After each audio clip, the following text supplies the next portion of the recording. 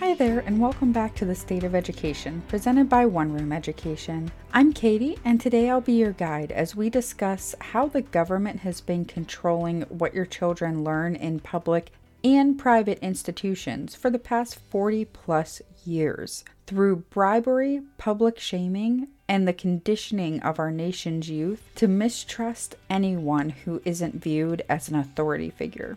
Today I'll be covering a wide range of topics, including the funding of public and private educational institutions by the federal government, how that funding is used to keep well-meaning educators and community members silent to the overt anti-education and anti-American practices and messages within the schools, who is benefiting from the implementation of these policies, and finally, what we can do as members of our communities and citizens of the United States to start correcting this problem.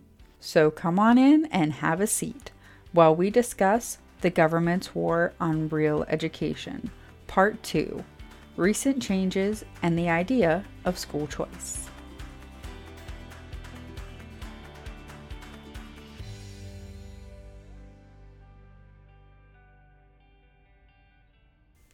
I'm going to go ahead and start off today's episode by doing a quick recap of the main points from last week's episode, because you do kind of need to know them to understand contextually where I'm picking up this week. Last week, we talked about what a real education is. So, a real education or a classical education is teaching reading, writing, math, and civics to all citizens to a level of proficiency. So this means that you have taught them the basic skills that they need to then know how to learn, so how to teach themselves something new, and how to think, so how to interpret that information that they've learned for themselves. The idea of a real education allows students and lifelong learners alike to educate themselves on subjects they are most interested in and would like to pursue as a career path. Because remember, this type of education sets you up to be a lifelong learner. So if you went to school to learn one thing and you get laid off, or that industry becomes obsolete because of technology, if you are taught in a classical way, then you'll know how to do the research and teach yourself new skills to then become marketable in another industry. The real education also allows students and other individuals, so like adults and stuff like I was saying, to start their career paths so much sooner than the for-profit post-secondary funnel that is the modern education system in America. We also discussed how high-stake testing required of students to graduate high school in the United States is actually leading to an increased level of dropouts over the past 50 years or so.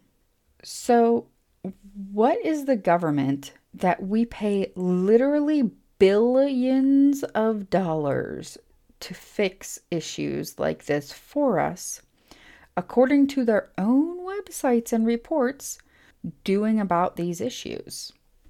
Well, as with most issues the government gets involved with, it has decided that the answer is, that's right, just throw more money at it. Well, throw more money at it, that has to make it work, right? Because we all know that the definition of insanity is doing the same thing over and over again and expecting different results. Fun fact, that quote that pretty much everybody I know knows is by Albert Einstein. There's no actual evidence that links Einstein to that quote. That's right. There you go. That's your State of Education random fact of the day. Hope you enjoyed it. That's going to be the one thing you remember out of this entire episode, and I know it. So if it is at the end of the episode, if the only thing you can actually remember is that Einstein didn't actually say that quote, please make sure to leave me a comment on one of my social medias about it. So let's go ahead and start breaking down some of the spending for the 2018 to 2019 school year. According to the NES, there was $13,187 spent per student in public pre-K through 12 schools. That means that each student in the United States who attended public school received a bare minimum expenditure of that amount. Since this is only the federal government's contribution and doesn't include the state or local funding. If you take this amount and multiply it by the number of public school students we found for 2020 in the last episode, there were 49.4 million public school students.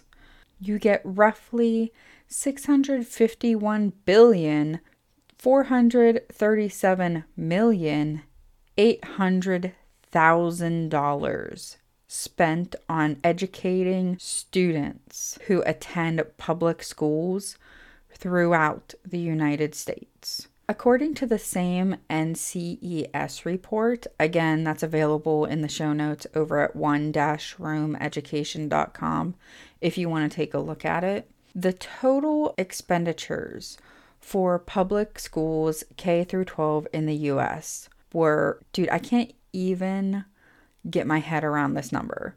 Ready? $667 billion. That's the total expenditure on K through 12 public schools only by the federal government in 1 year. That's 1 year. That's so much money. So that means that we, as the taxpayers, right? Because where's the government get their money? Through taxes. We, as taxpayers, paid $667 billion to educate the youth of America for 1 year. So when I saw that number, I was like, wow. Obviously, you hear I'm still a little fired up about it. But I really was wondering what they include in the per student spending. Because per student spending can mean different things depending on which state you're in or which district you're in even. So I found this amazingly informative post on governing.com that explains what's included in the general per student spending. And it breaks it down by federal government, state governments, and districts, so like the District of Columbia.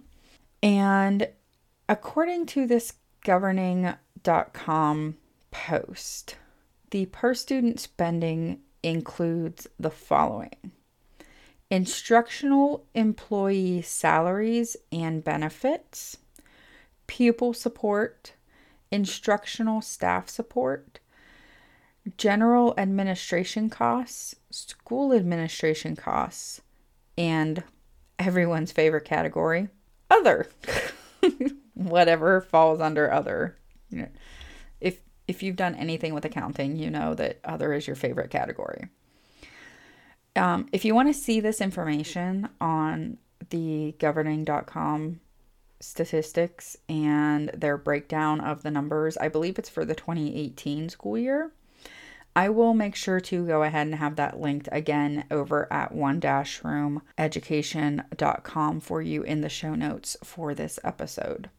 According to the NCES report that we were just talking about, there were roughly 3.2 million public school teachers in the U.S. for that same 2018 to 2019 school year. Now, you have to remember that this is only the federal government's contribution that I've been talking about so far. This doesn't include state or local fundings at all.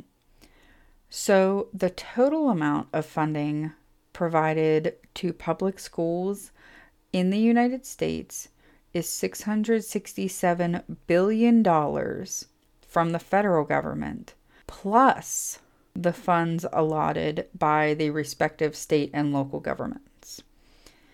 That's a lot of money at stake for the education system and the political hierarchy that actually runs it. This educational system that I'm talking about, I'm not just talking about your local school districts or the state school boards or anything like that. I'm talking about the people that make the tests and the people that manufacture them. So the writers and the manufacturers, the textbook publishers, the federal and state standard compliance auditors and officers, and so on and so on and so on, however far down that rabbit hole you want to go. But don't worry. No, don't worry. This isn't just a public education problem, though. It's also extended to the private school systems, since a majority of private schools accept some form of public financing for scholarships and grants that they then provide to quote-unquote underprivileged students. Now, I'm not saying that it's a bad thing that underprivileged students get scholarships and grants from these schools. I'm just questioning profit motives. That's all. What this means for you, the parent or the student listening to this, or even the teacher who happens to still be listening, thank you for sticking around. This means that the same people who ensure that the public school teaches compliance and obedience also ensures that the private schools do too. The issues that plague the public school systems are truly systemic and have leached into the private schools by way of funding teachers and administrator salaries. This is because in order for private schools to ensure that they have top-rated teachers, they have to ensure that they offer a competitive salary for these teachers and administrators. This leads to the aforementioned publicly funded grants to provide scholarships and other academic aid to the underprivileged students. Now, you might be wondering how a private school gets funding from the government, or why that would make them subscribe to the same general cultural cohesiveness in education of the compliance and teaching what to think and what to learn, as opposed to how to think and how to learn. Because when all of this started, the private schools were actually outside of the sphere of influence of this money, because it was rich people paying for their own stuff and they could tell people to go take a leap somewhere. But that's really no longer the case. And when you start accepting money from someone, they expect you to comply with their wishes.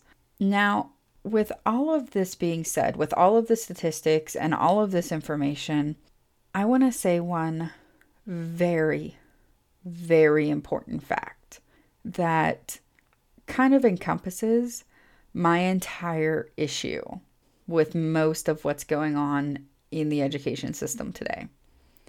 Are you ready? The federal funding of education is illegal. There. I said it. I said it. The federal funding of education is illegal. Point blank and blatant. Let me explain. The federal funding of education isn't supposed to be allowed, according to the Constitution of the United States and the 10th Amendment specifically.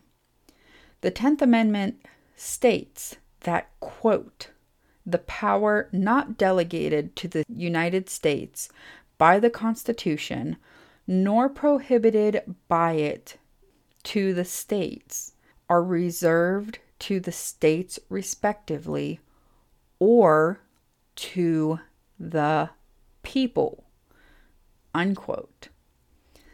This means that any responsibility that is not explicitly stated in the Constitution as the responsibility of the federal government or not the responsibility of the state was supposed to be handled by the individual states. So what's my issue with this? Okay.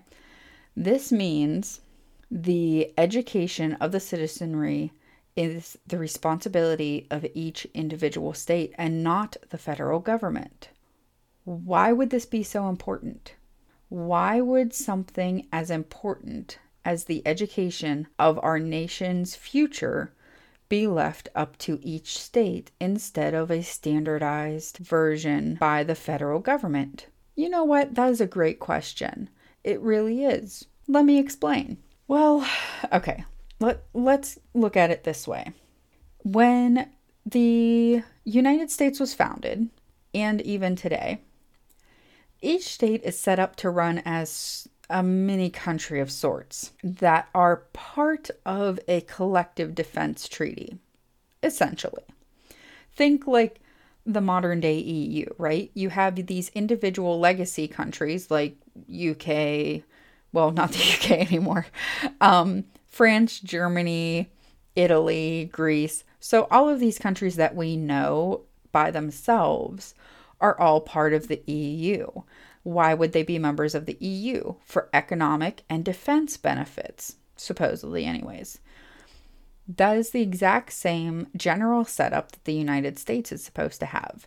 You have the member states, so all 50 states, and you have the overarching body that holds those states together in economic issues and in defensive issues. That's the US federal government. Now, this is also the reason why you hear that you'll hear whenever they talk about the economy of the United States, right? They'll say that California alone has the fourth largest economy in the world by itself. But they are politically run very, very differently from the coal mining country of West Virginia, Ohio, and Pennsylvania that fuel the electric plants to enable the economic growth in California. You see, the needs of the Californian economy are very different in regards to education than they are in, say, rural Kentucky or Virginia.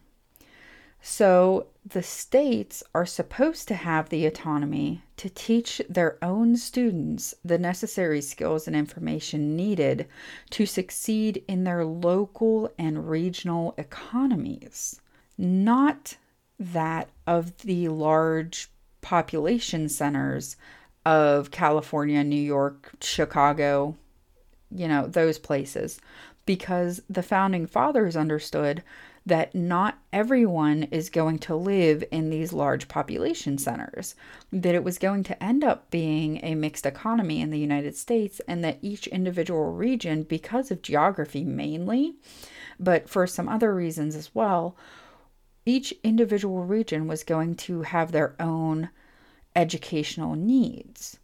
So that's why the education system was originally set up the way it was, and why the education of the children of the United States was left up to the individual states and not the federal government. Because, as you've heard if you listen to the news in the past few years, the federal government tends to be run, or at least extremely influenced by, the large population centers. And I keep saying California and New York because that's the East Coast, West Coast, giant population centers, right? The rest of the country essentially does not run like those economies. And they don't have the same culture as the rest of the country on a very basic level for the most part. And the founding fathers knew this, and they wanted to make sure that each individual area would have what they needed for their children to survive and thrive within those individual state economies. So what happened, and how are the schools federally funded if that funding goes directly against the Constitution? and the hopes and wishes of the Founding Fathers. Well, here's what happened.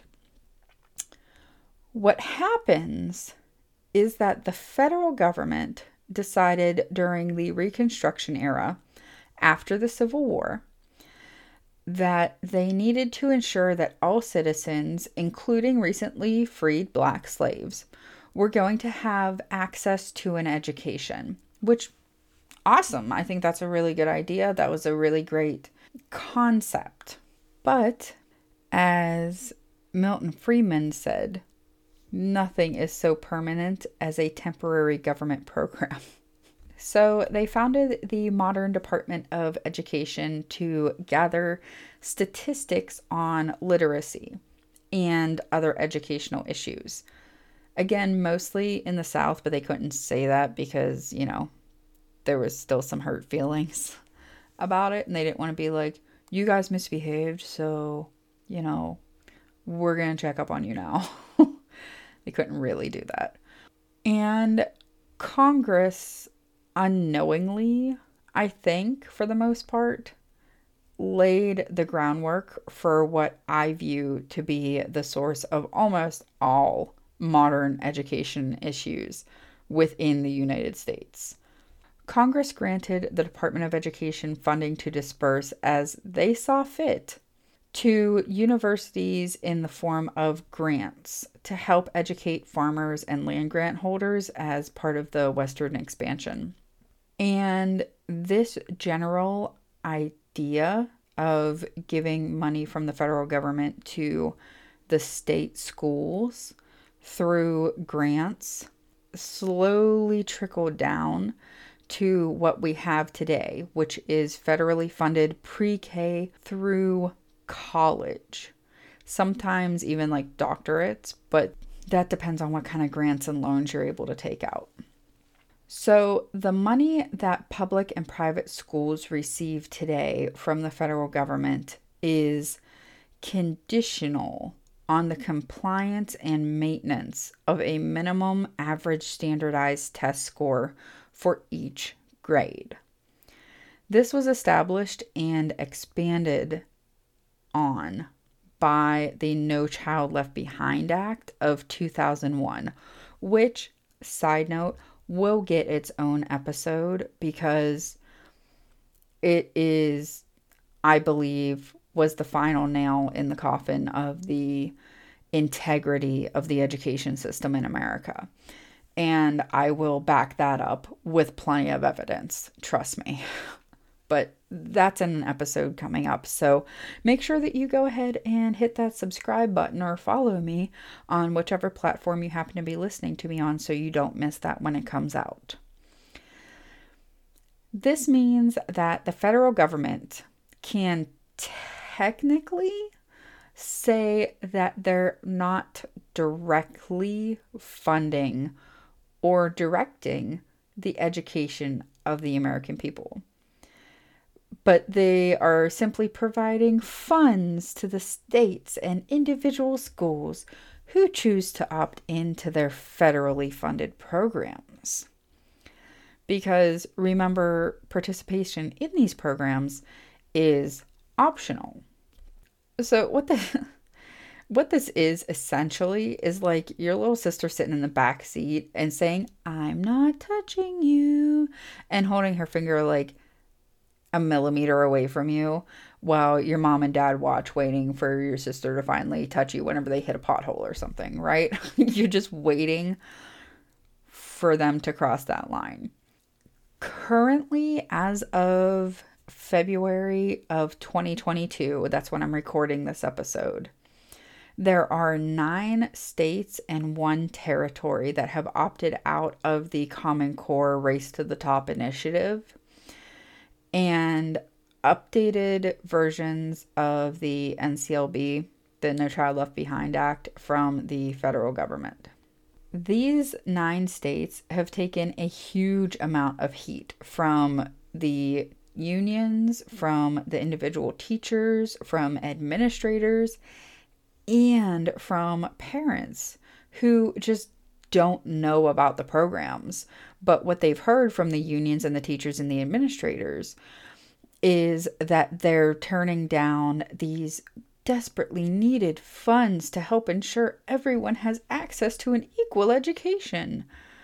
Well, like I said earlier, that's just not how our system was set up to work. And I feel that it's not how it should work either. Not the fact that everyone should have equal access to an education, because that should be. But the federal government is not the ones that should be ensuring that access. It should be the state and local governments.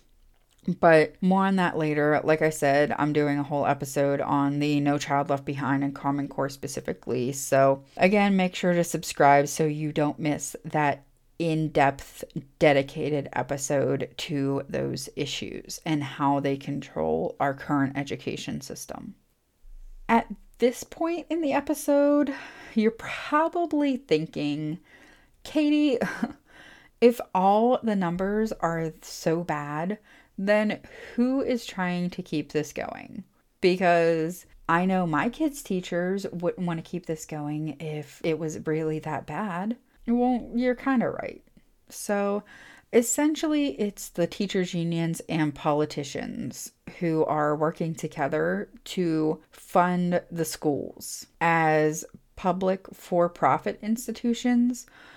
So essentially, teachers' unions and politicians are working together to fund the schools as public for-profit institutions, where the people at the top get paid more and more money, and the politicians keep getting elected to make the situation quote unquote better.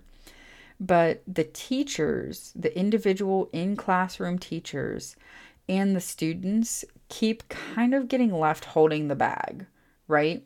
Because while the political upper administration and unions of these schools work with politicians so they're both making money, the teachers and the rest of the support staff and the students are the ones who end up suffering, because the money that's supposed to be going to them for classroom supplies and textbooks and I don't know, an air conditioner in Arizona, I don't know, stuff that the money should be going towards is going towards paying other things. Specifically, these people in the political realm of education. And it really ends up starting to affect the quality of teachers that you are able to get in the classroom, because teachers pay for supplies and activities out of their own pockets, while students are left trying to figure out why what they're learning in school isn't actually helping them at all in their real lives. We as teachers have all had that high schooler at some point that has said, why do I have to learn Algebra 2? Or why do I have to learn calculus? Or why do I have to learn who Napoleon Bonaparte was? Because this has nothing to do with my real life and I've got bills to pay, right? So it really creates this tense atmosphere that you then expect kids to learn in. And it's never a good combination. So now that we know what the problems are, how can we possibly begin to fix it?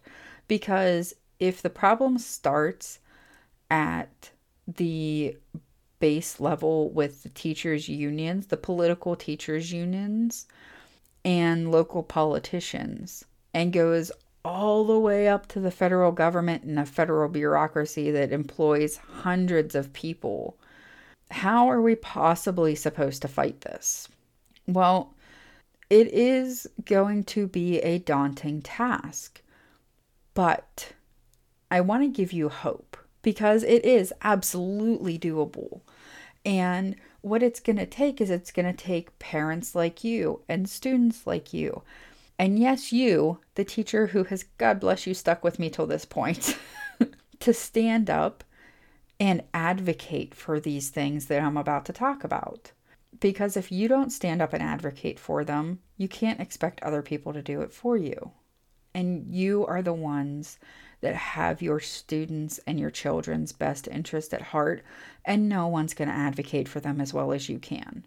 So, here we go. I believe that the first step is to institute the practice of school choice in every single state. Now, this is a state level thing that you can do, or even as some places, I think Colorado has one specific county within the state. So it is a local and a state thing that you can do. You can advocate for, you can sign petitions, and you can make a change within one school year and see a huge difference. So school choice is something that is done at the state and local level, like I just said, and it allows students to choose which school they go to within a given area. Currently, there are 22 of the 50 states that offer fully available school choice. This means that not only do they offer the options to go to different schools, but they also facilitate the transportation for your students to get to those schools. Because I know there's certain places in Pennsylvania. Pennsylvania is not included in the school choice state list, but there's some places where they say that they offer school choice between like 5 districts, but they don't offer transportation. So if you as the parent have to work during school hours, then your kid's going to have to go to your local school district because there's no way for your kid to get back and forth to the other school district. So while they try to say that they offer this school choice, it's not actually a viable option for the majority of families who have their children attending the public schools.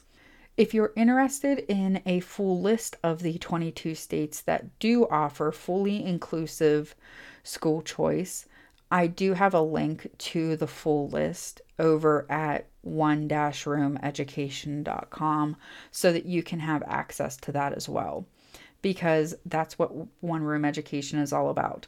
I'm about informing you and then giving you the information yourself to learn it yourself and then come to your own conclusions. Now, I live in Ohio, and Ohio is a school choice state. School choice makes it so that every school district has to tell you, the parents and students, why you should send your children to that school. And they have to provide unique opportunities for the students within that district so that the students continue to attend. Because as advertising companies know, if you can get the children to want something, they will nag the parents into getting it for them. So this is the same thing. Around the beginning of school time around here, you see billboards everywhere for the 4 local school districts that are here because they're all competing to get the kids to sign up. This creates competition within the public education sector that makes them actually accountable for their courses and extracurricular offerings to their communities.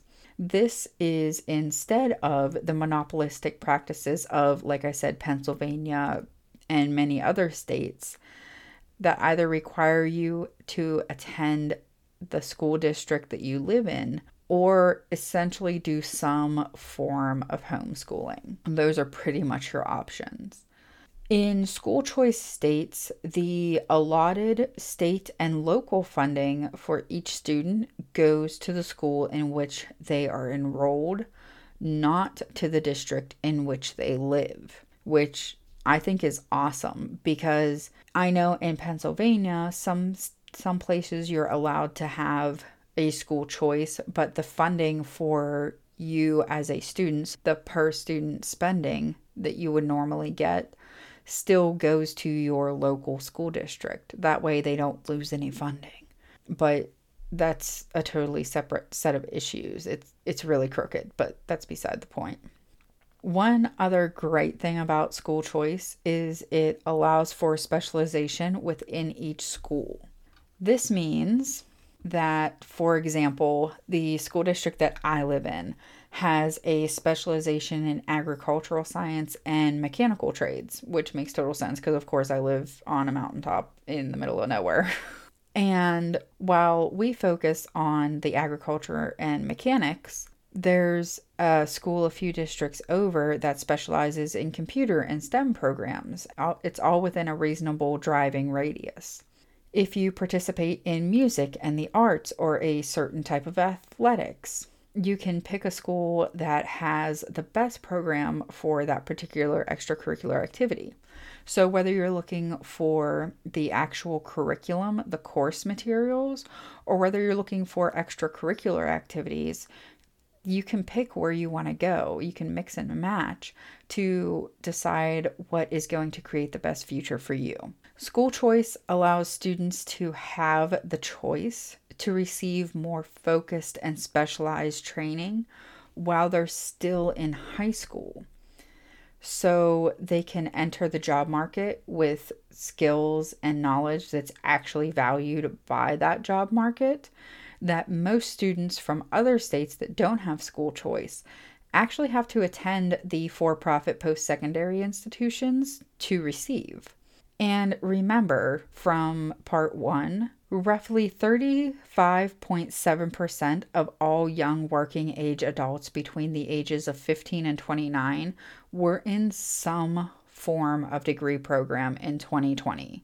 That makes it much, much harder to compete at those levels for a good paying and a fulfilling career. So why wouldn't you try to start your kid off with the best possible foundation of knowledge in whichever career they actually want to pursue? School choice gives you that option. The next step is to educate our students about their rights and responsibilities as citizens of the United States and the actual history behind our nation. Now, I'm not talking about the Reformed history that paints America as either the ultimate hero, dun, dun, dun, dun, or the ultimate villain of the world. I'm not talking about either one of those. But I am talking about a balanced, realistic telling of the history of our nation with the historical context, framing, and understanding of the events. Because let's face it, the U.S. is no saint when it comes to staying out of stuff and not stirring things up around the world. But like I said in a few episodes back, we are a nation of ideals.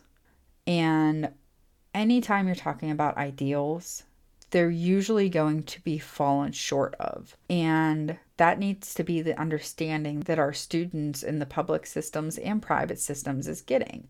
That, you know what, we're not perfect, but we have been able to create a society that allows you to act the way that you're acting without any sort of political or legal backlash. So you're welcome. And that's what needs to be presented to them. We need to reintroduce mandatory civics classes for all students, grades 5 and above, with an introduction to citizenship starting in 3rd grade. Absolutely, no questions. Don't worry, I'll be explaining more about that next week in part 3, the removal of civics and history from the central curriculum, where we'll be talking about all of the solutions I see to the numerous problems that I've presented so far in parts 1 and 2 of this mini-series on the government's war on real education. I wanted to take a minute to say thank you so much for joining me today and sticking with me through the last couple of episodes. And I appreciate you being here to be part of the solution and how to fix the broken education system in America. Because while I've thrown a lot of information at you and a lot of depressing facts, if I'm being completely honest, and I'm totally aware of it, my goal is to show you what's going on, give you the context of what's going on, and then I'm going to empower you on how you can take steps to make this better in your own community. It doesn't matter if you're a parent, it doesn't matter if you're a student, it doesn't matter if you're a teacher within the communities. Every single member of a community creates the culture of it. and you, as a member of that community, have a say in the direction that that community's culture takes. If you enjoyed yourself at all today, please make sure that you're subscribed on whichever podcast platform you happen to be listening to me on right now. If you would like to see a full list of One Room Education content, including ways that you can support our work, please head on over to one-roomeducation.com. Again, that's the word one, one-roomeducation.com. While you're there, you can sign up to get updates right to your inbox whenever we post new content. Please make sure to follow us on social media to get behind the scenes content and so much more. On Facebook, you can find us at One Room Education, all one word. And on Instagram, you can find me at oneroom_education. Thank you so much again for joining me today, and I look forward to seeing you next time as we discuss the removal of civics and history from the central curriculum, right here on the State of Education. I'll see you next time.